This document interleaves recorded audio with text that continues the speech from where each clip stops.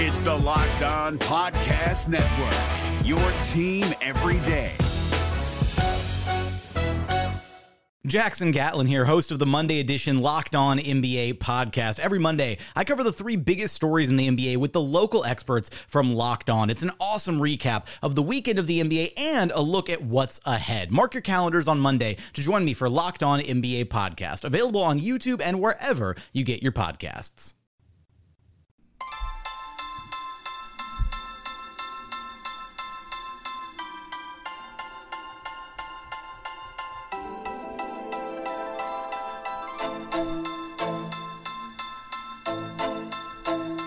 You are Locked On Magic, your daily podcast on the Orlando Magic. Part of the Locked On Podcast Network, your team every day. And you are indeed Locked On Magic. Today is June 10th, 2020. My name is Philip Rossman-Reich. I'm the expert and site editor over at OrlandoMagicDaily.com. You can, of course, follow me on Twitter at PhilipRR_OMD. On today's episode of Locked On Magic, we're going to talk about kind of where things stand a little bit as far as coming back to the NBA. Some news around Central Florida that I feel is worth noting and worth discussing a little bit. We'll hear from the Hollinger and Duncan NBA show on their thoughts of the NBA's return to play. And then we'll close out today's episode by discussing why it's still important that the Magic play the rest of the season and what they can still gain from the rest of the year. So we'll have plenty to talk about here coming up on today's episode. But before we do any of that, I do want to remind you all you can check out all the great podcasts on the Locked On Podcast Network. They're searching for every download podcast for Locked On and the team you're looking for. Just like there's podcasts here covering the Orlando Magic with excruciating detail, there's podcasts covering every single team in the NBA with the same level of care and detail that you can only find from a local expert who knows their team best. Want the lowdown on the Washington Wizards or Brooklyn Nets, two teams that the Magic will care very much about here in the next couple months? Check out Locked On Wizards and Locked On Nets. You can also find podcasts for the NFL, MLB, NHL, and college teams too, plus every single NBA team. Download them wherever you download podcasts today. Search for Locked On and the team you're looking for. The Locked On Podcast Network. It's your team every day. Today's episode is also brought to you by RockAuto.com. Amazing selection, reliably low prices, all the parts your car will ever need at RockAuto.com. So let's just rip off the Band-Aid. The news in Orange County, which is where Orlando is located, and is the most populous county. So yes, I realize that Disney kind of straddles the line between Orange and Osceola County. And Osceola County is not seeing the same things that I'm going to describe here for Orange County. But let's start with Orange County. Over the last few days, Orange County has seen a spike in confirmed positive tests of the coronavirus of COVID-19. On top of that, some news in the sports world here in Orlando.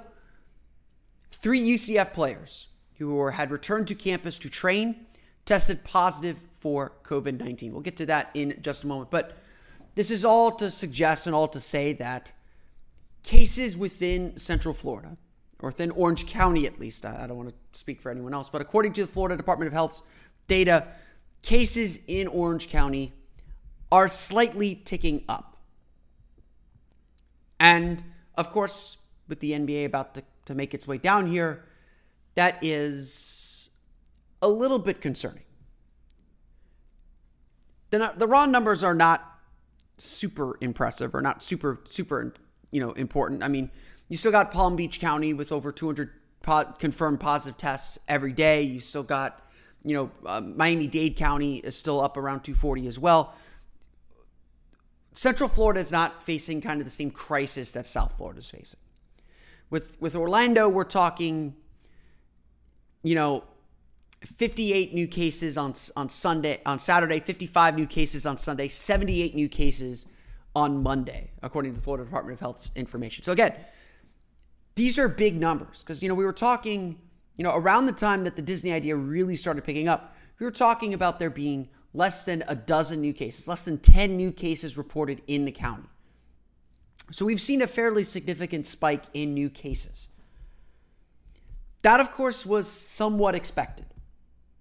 With the state entering phase 2 of its reopening plan, with the city continuing to allow more, or with the state especially continuing to allow more places, more businesses to be open with, yes, I don't think we can ignore this, Universal Studios Florida, as well as other smaller attractions opening up as well, it was expected to see a little bit of a spike in new cases. So the fact that there are new cases is not a cause for alarm in and of itself, but only in so much as now we've got to figure out how to get this back under control.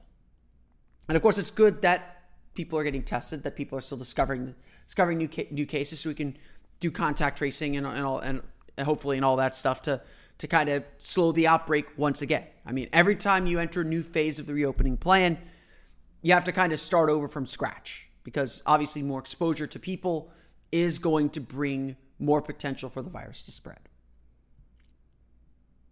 That's just the reality, and that's just kind of what we're going to be living with. This is going to be a specter over everything that we do for the foreseeable future. And it's most important to note, too, here, that even though there is now a rise in cases, a moderate rise, percent increase, very significant rise, but compared to other areas of the country, compared to other areas of the state, not a huge rise. And there's perhaps there's some suggestion that there's been some political fudging, but I'm not going to get into that here today.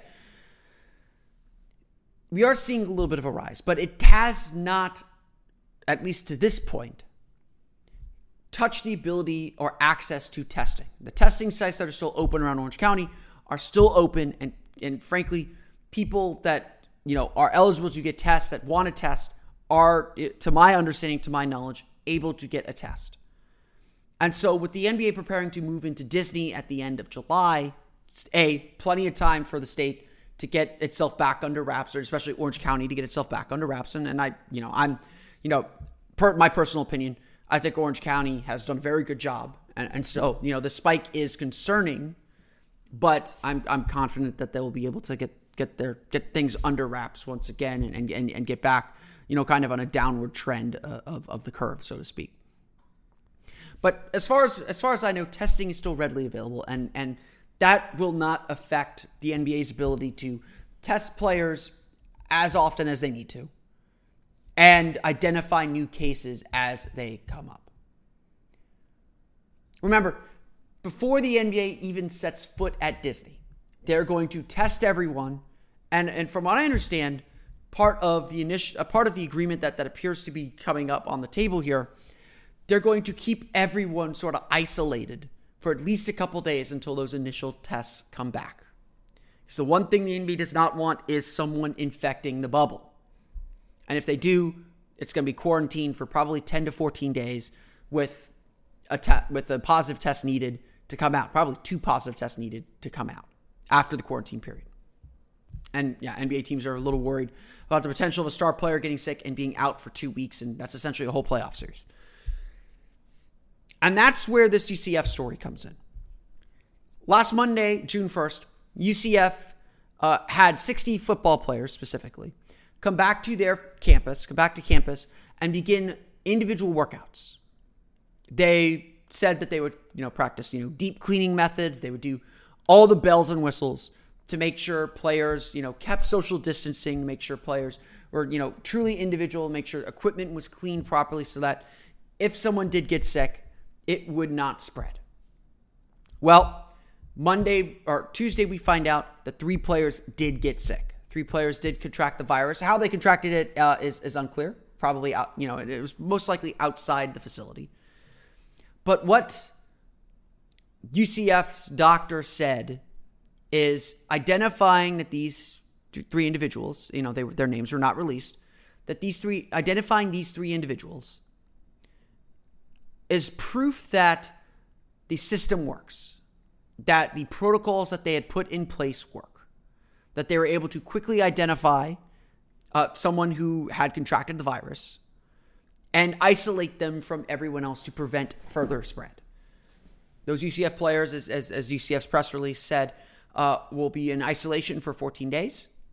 Will be in quarantine for 14 days. They'll be provided for, of course, by the university, including contactless meals. And then once the quarantine is up, they will be tested again. They will not be able to go back into the facility until they are tested once again. So,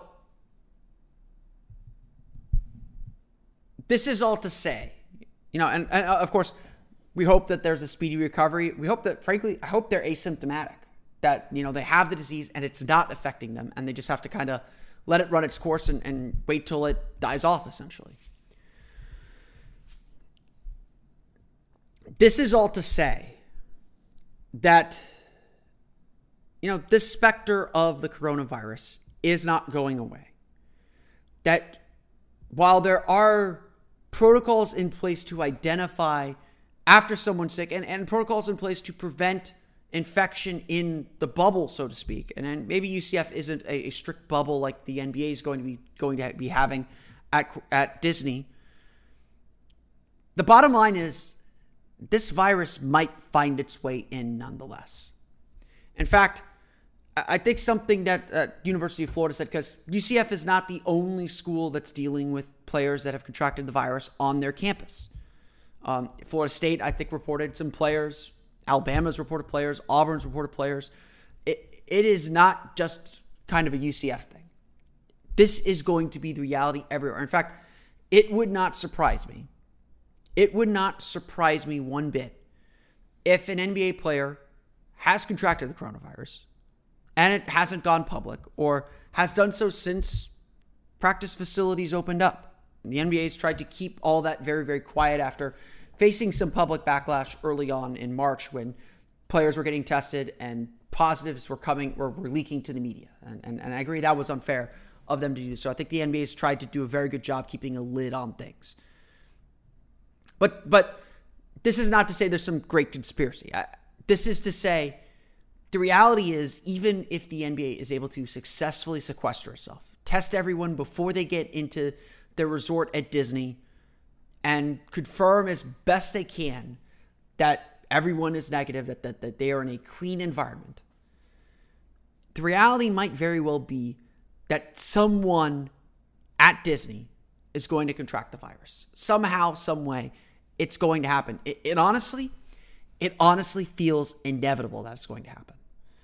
And so while the NBA is doing its best to put in protocols to prevent the entrance of the disease, they are probably also more focused, or as focused, on protocols to prevent further spread of the disease. Sports by its very nature is dangerous, when it comes to the coronavirus, because you're in close physical contact with people, you're sweating, you're breathing on each other. You can't play sports, or a team sport like basketball at least, without the kind of physical contact that the coronavirus thrives on. And that's why sports obviously had to be one of the last things to come back. And sports was very uncomfortable to watch early on when we were still kind of getting a handle on things and understanding how this virus spreads. Just like when we were talking about the competition style, this is a balance the league has to strike. This is a very difficult, and this balance is much more difficult. I don't have a grasp on how difficult this balance is. I'm sure the league and the players are trying to learn as much as they can as they try to understand this balance. But this is a balance between how do we play safely while also ensuring that our players are healthy and safe, that they can play safely. How do we finish this season and keep our players healthy and safe from this virus? And obviously, I think what happened at UCF proves that there is no silver bullet. That it only takes one slip up, or it only takes one little thing for the virus to enter into, the zone, or enter into the community. And I think that's just the reality of it. No one, as much as we would like to say the NBA needs to be 100% certain that the virus is not in there, that feels impossible. That feels impossible. And that's sort of the thing the NBA is wrestling with right now. And so, like I said in our last episode, we're not out of the woods here yet. The NBA season is not officially back, because this negotiation between how the players are going to get tested, how often they're going to get tested, and how the league plans to keep them safe should the virus, and probably if and when the virus enters the bubble, how they're going to keep them safe and prevent further spread. That's going to be the big question. That is going to be the most important thing the players and the league come to an agreement about right now, or come to an agreement about before we get to Disney. The cases in Orange County going up is concerning. It's concerning to me as an Orange County citizen, but it is not unexpected. In fact, I believe the University of Florida's athletic department said they know it's not a matter of if, but when one of their players gets sick, even with all the safety protocols in place. And so right now the job is get the virus back under control so we can limit the spread to the general population, not just to the NBA population, to the general population. And then for the NBA, it's to make sure all the safety protocols are in place and vetted and ready to go. That's the reality of what we're facing right now. And I hate being the bearer of bad news. I hate bursting everyone's bubble, but it is impossible for us to get back to Disney, get back to playing these games without this acknowledgement that this is still a reality, that this thing is not fixed, this thing is not solved, this thing is not completely under control. It's fairly under control, but it is not something that you can just bottle up and push to the side. This is the specter over everything that's left in this league right now. And it's going to be the big storyline for the rest of the season. We're driven by the search for better, but when it comes to hiring, the best way to search for a candidate isn't to search at all. Don't search, match with Indeed. 93% of employers agree Indeed delivers the highest quality matches compared to other job sites, according to a recent Indeed survey. And listeners of this show will get a $75 sponsored job credit to get your jobs more visibility at Indeed.com/podcast. Just go to Indeed.com/podcast right now and support our show by saying you heard about Indeed on this podcast. Indeed.com/podcast. Terms and conditions apply. Need to hire? You need Indeed.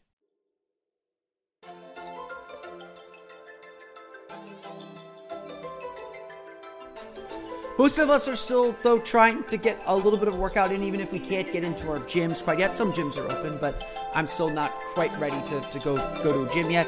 I try to run around Lake Eola when I can, not as often as I'd like, but whenever I do, I feel like I always need that extra energy boost, and that's why I turn to Built Bar. Built Bar is the great tasting protein bar that comes in 16 amazing flavors, all covered in 100% chocolate. They're soft and easy to chew, and they're healthy for you, the perfect snack for the health-conscious person. Lose or maintain weight while indulging in a delicious treat. They're low-calorie, low-sugar, high-protein, and high-fiber. Keeps you regular. Go to BuiltBar.com and use promo code LOCKEDON, and you'll get $10 off your first order. Again, use promo code LOCKEDON for $10 off at BuiltBar.com.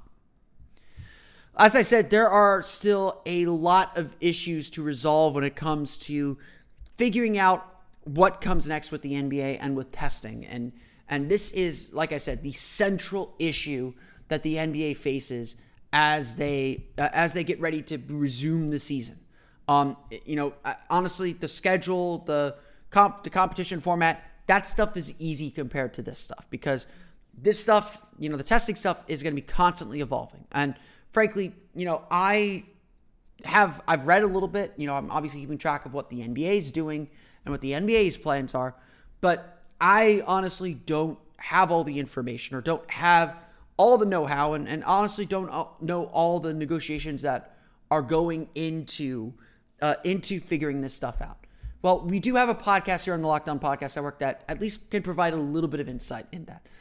On a recent episode of the Hollinger and Duncan NBA show, John Hollinger, former executive with the Memphis Grizzlies, as well as Nate Duncan, who on his podcast Dunked on Basketball, has done a really good job breaking down really almost daily the latest updates with coronavirus. He's done a lot of great interviews kind of trying to explain what's going on and what the health implications are. They did talk a lot on a recent episode of their podcast, the Hollinger and Duncan NBA show, about what comes next for the NBA, and I wanted to make sure that I shared that with you.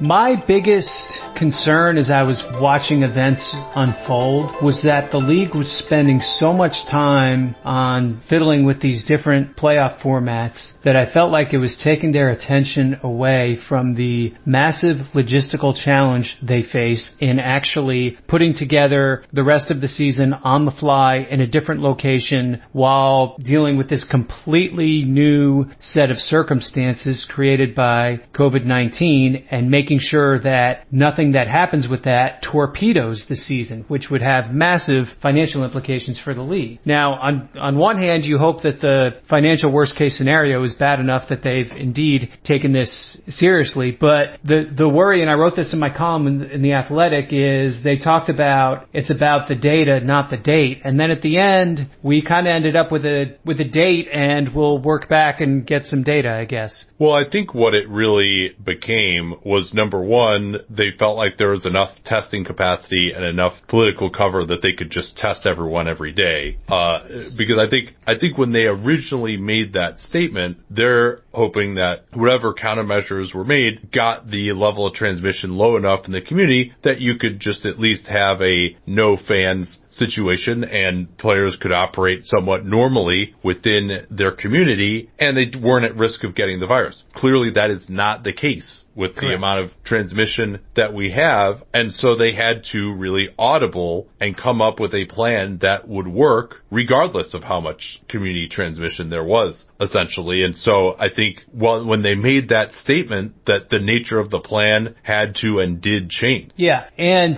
to be clear, I mean, they're still figuring some of this out in part because it's a complex negotiation, both with the owners and with the Players Association over how many teams do you bring back, how much money are you trying to make up, how many games do you play, even just the rules on going in and out of this quote-unquote bubble environment in Orlando. All that has to be negotiated with the Players Association because the collective bargaining agreement has essentially been, it still exists, but it's kind of been torpedoed at this point, or at least heavily sidelined. They kind of have to negotiate a lot of this stuff anew. Yeah, there's nothing in the CBA about, you can only have 3 family members with you. They have to, the slightly new circumstances for clauses like that. I think in terms of what we know now, and supposedly this week there are going to be a lot more details forthcoming on what the actual safety procedures and the procedures if someone tests positive, et cetera, are going to be. I think they did a reasonable job. I mean, the fact that they're going to test everyone every day, I mean, that to me was the number one thing that they just had to do. Once that came out, I felt better. I felt better about what they were doing. Once that came out and once it became clear that the players weren't going to be able to leave the bubble and just like go out to a bar and then come back. Now, and I think also I applaud them if in fact this is what ends up happening. This report's vindicated that you're not going to have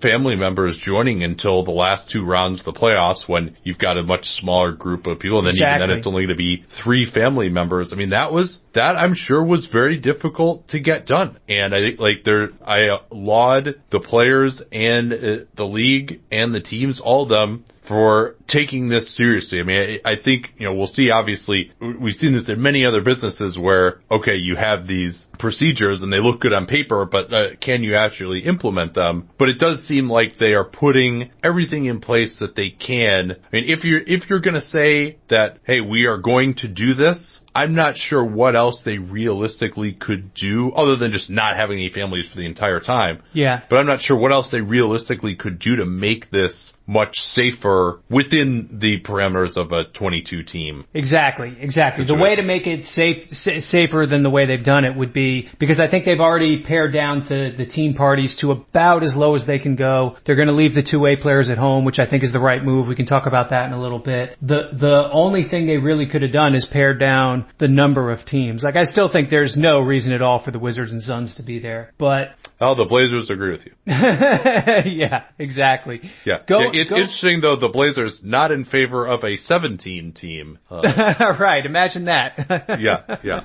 For those who don't know, by the way, the Blazers were the one team that voted no to this format, thinking that they could have done something more imaginative with a 20-team group. Maybe that would have been the group stage thing for the first round, but that ostensibly is why they voted no. Yeah, exactly. And so for me, the one thing I thought maybe they should have done, again, to minimize the overall risk to the entire thing, is to bring back 16 teams and try to get it down to 8 as quickly as possible. And I know some people in the league were in favor of this as well, and not necessarily just teams that would have been self-interested by this particular setup, but that it was the way to minimize the risks to the overall pie, because you can get down to 8 much more quickly. And then when you go from 22 to 8, if you're talking about people interacting, especially, it's almost an exponential function then of how much you minimize the risk of a real contagion that jeopardizes the season. Yeah, I think if you were going to have any sort of a regular season, that I understand why they brought more teams in. Number one, just to make a little more money, and number two, just to make the regular season feel like it is something. I think that was something that was difficult to do. If you were going to have 16 teams, you don't want to go directly into the playoffs, and so you just to say, oh, well, we're going to play these games, but it's just proceeding within these 8 teams already. Now, a team like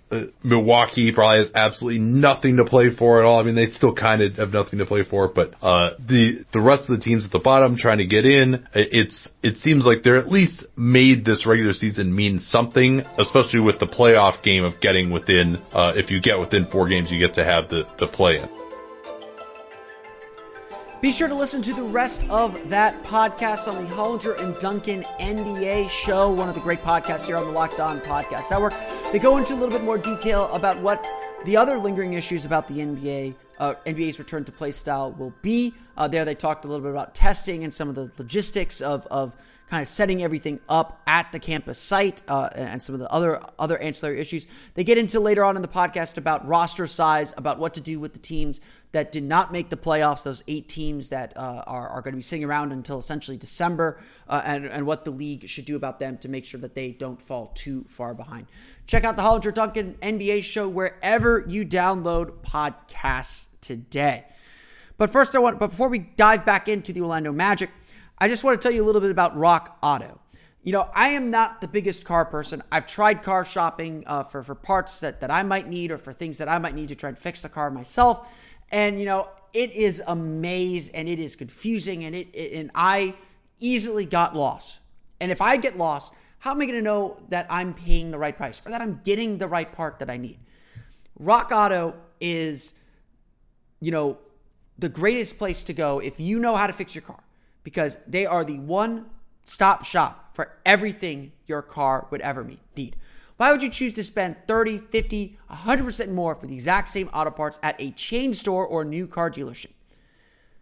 Go to rockauto.com and you can find all those parts at the best prices. Chain stores have different price tiers for professional mechanics and do-it-yourselfers. rockauto.com's prices are the same for everybody and are reliably low. rockauto.com also always offers the lowest possible prices rather than changing prices based on what the market will bear like airlines do. RockAuto.com is for everybody and does not require membership or account login information. It is a family business serving auto parts customers online for 20 years. Go to RockAuto.com to shop for auto and body parts from hundreds of manufacturers. They have everything from engine control modules and brake parts to tail lamps, motor oil, and even new carpet. Whether it's for your classic or daily driver, get everything you need in a few easy clicks delivered directly to your door. Best of all, prices at rockauto.com are always reliably low, and the same for professionals and do-it-yourselfers. Why spend up to twice as much for the same parts? Go to rockauto.com right now and see all the parts available for your car or truck. Write Locked On in their How Did You Hear About Us box so they know who sent you. Amazing selection, reliably low prices, all the parts your car will ever need. rockauto.com. This is Jake from Locked On. Locked On has teamed up with State Farm to spotlight some of the greatest supporting players in NBA history. After beating the Heat led by LeBron James and Dwayne Wade in 2011, Dirk Nowitzki won an NBA title and proved himself to be one of the greatest basketball players of all time. But there was one player in the starting lineup for the last 3 games of the finals that helped support Dirk all the way to a championship, JJ Barea. Led by JJ and Jason Terry, the Mavs' second unit proved to be the strength throughout the playoffs, where they led the NBA in bench scoring. But for games 4, 5, and 6 in the NBA Finals, Mavs coach Rick Carlisle inserted Barea into the starting five to help the Mavs space the floor and put more playmaking around Dirk. JJ Barea had a knack for running the pick and roll with Dirk that helped the Mavs score more efficiently on their run to a title. Dirk Nowitzki couldn't score the way he did if he didn't have much needed support from someone like JJ Barea. Sometimes you and I need that kind of support too. Think of State Farm like a pivotal team player. When you need help protecting the things that matter most, remember the jingle and just say, like a good neighbor, State Farm is there. So, like I said, there's still issues to resolve here before the NBA officially comes back. There's no denying it. There's no getting around it. We're really close. We're really close. But we're not there yet. But I have every confidence, despite everything that I've said in my last two episodes, I have every confidence the NBA will be back probably in late July. And we will see the conclusion of the season. You know, we spent a lot of time here on this show talking about what's left for the Magic to do. Obviously, with all the different playing formats, there was a lot of kind of discussion of like, okay, how do you respect the regular season while also, creating incentive to play in the campus setting at Disney. And these are all fair questions to ask. But when you really get down to it, a lot of the same questions that we want to ask are the same questions that we ask at all points of the year. If you're a team like the Orlando Magic at 30 and 35, fighting for the 7th and 8th seed, what are you really getting out of this? Especially, kind of on the macro level, being a 7 or 8 seed is not the end goal. I've sat here on this show and told you that no matter what happens the rest of the season, Jeff Weltman and the Magic need to know what their plan is going to be this offseason. There is very little and essentially nothing in my mind that will change what this team needs to do in the offseason, how this team needs to take its next steps, and the kind of moves and thought processes the team needs to go through if it wants to get out of being the 7 or 8 seed for the foreseeable future. Because while I don't think this is the worst place to be in the league, it is certainly the second worst place to be in the league. Making the playoffs is great, but being a 7 or 8 seed perpetually is not a good thing. But I would still argue the Magic still have so much to play for. They still have so much to gain from the rest of the season. It's a point that I've been trying to drive home, if not all season, and certainly in the last few months as we look ahead to this campus setting. To me, young teams need the playoffs. They need to experience winning. They need to experience disappointment. They need to understand how difficult it is to play and win a playoff series. Getting that taste, getting that understanding, experiencing that is so vital to their growth. So, at the very least, even if the team had gone straight to the 16-team playoff, making the playoffs is worth it for this group. They may not be in the environment. It may not be the same crowd environment. But it's still important to go through the preparation. Think of it this way. Markelle Fultz has never been a key player on a playoff team. He was coming off the bench, deep bench, for the Sixers his first 2 years. Mo Bamba missed last year's playoff run. And frankly, it's disappointing that those two young players won't get to go through a proper playoff for their first playoff experience. But both of those players, if they truly are important parts of the Magic's future, need to play playoff games. They need to understand the preparation and kind of focus it takes to be in high-stakes games. Aaron Gordon says it best. His first playoff experience was eye-opening. It taught him how different things are when the chips are really down. It is basketball at its highest level, and he continuously says he wants to be a part of it again. Now, I'll grant you this part of the argument. That playoff trip last year did not inspire the team to be greater. It just didn't work out that way. Whether it's the pieces didn't fit correctly, players weren't used correctly, injuries slowed them down. The team didn't take that next step that they needed to take this year. Maybe it's still in them, but it didn't happen this year. So playoff experience on its own isn't meaningful. I always tell people this. It's one of my favorite sports sayings. Momentum is the next day's pitcher. The theory of the hot hand is, there's no statistical basis for the hot hand. I'm not saying it doesn't exist, but there's no statistical basis for it. Because you make one shot does not make you statistically more likely to make the next shot. It may make you statistically more likely to take the next shot. I don't know the math on that, but the hot hand mathematically doesn't exist. But there's still something to that theory. Just like I believe this firmly, that the Magic would not have been able to weather and survive this season without the experience they got in last year's playoffs. The Magic are a better team, even if they aren't playing like it, because they know how to manage a season. They know how to get to this point. They've essentially become comfortable as a 7 or 8 seed. That's not necessarily a good thing, but it is a step in the right direction, in my opinion. It is still a step forward to some extent. It may be a slight step forward. It may not be a full step forward, but it's still a step forward. My big thing when it came to resuming the season was making sure the Magic had a reason to play, that they could play their way in. And allowing Washington to sneak further into the playoff picture has given Orlando that opportunity once again. The Magic can't just show up at Disney and make the playoffs. They got to do some work. They got to pick up some wins. They've got to play well.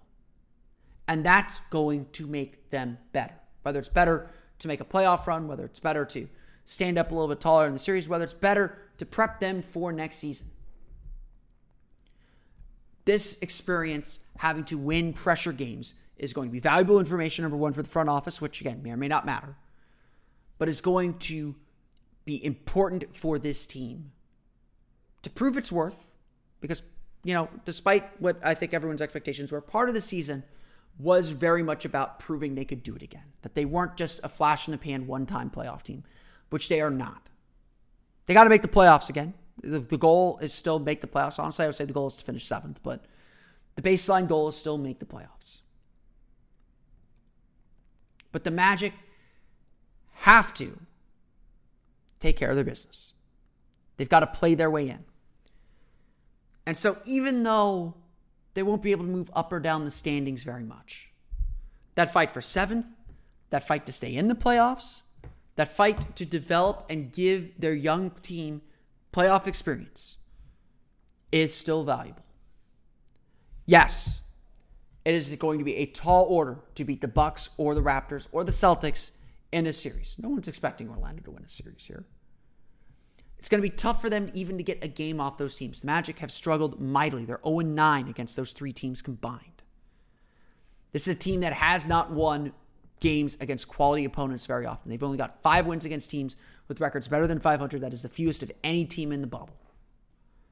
So the Magic have that to prove too, that they can beat these teams, that they are good enough to compete with these teams. And that, frankly, is a lot to play for. It may not seem like much is on the line for the Magic when the season resumes in late July. But this team still has a lot it needs to get done. Whether it affects the long-term future or not, this group still has work to do. And that's why it's important that they get back to work and do it.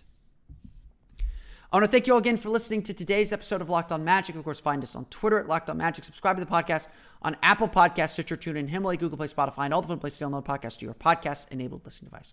You can find me on Twitter at PhilipR_MD. And of course, for the latest on the Orlando Magic, be sure to check out OrlandoMagicDaily.com. You can follow us on Twitter there at OMagicDaily. That's going to do it for me today. I want to thank you all again for listening to today's episode of Locked On Magic. Be sure to download tomorrow's episode of Locked On Magic. We have a special episode going across the entire Locked On Podcast Network that will be well worth your listen. So definitely check out tomorrow's episode of Locked On Magic. Be sure to download and subscribe to wherever you are so you can hear that special episode. It should be a really, really good one. So I can't Can't tease it enough. Can't suggest it more. So definitely stay tuned on Thursday for the next episode of Locked On Magic. But until then, for Orlando Magic Daily and Locked On Magic, this has been Philip Rossman-Reich. I'll see you all again next time for another episode of Locked On Magic. You are Locked On Magic, your daily Orlando Magic podcast, part of the Locked On Podcast Network, your team every day.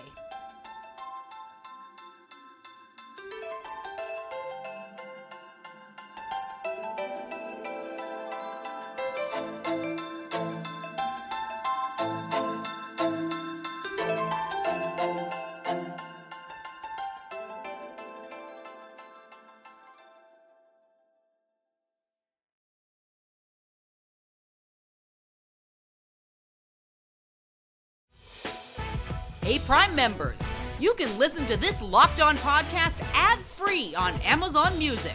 Download the Amazon Music app today.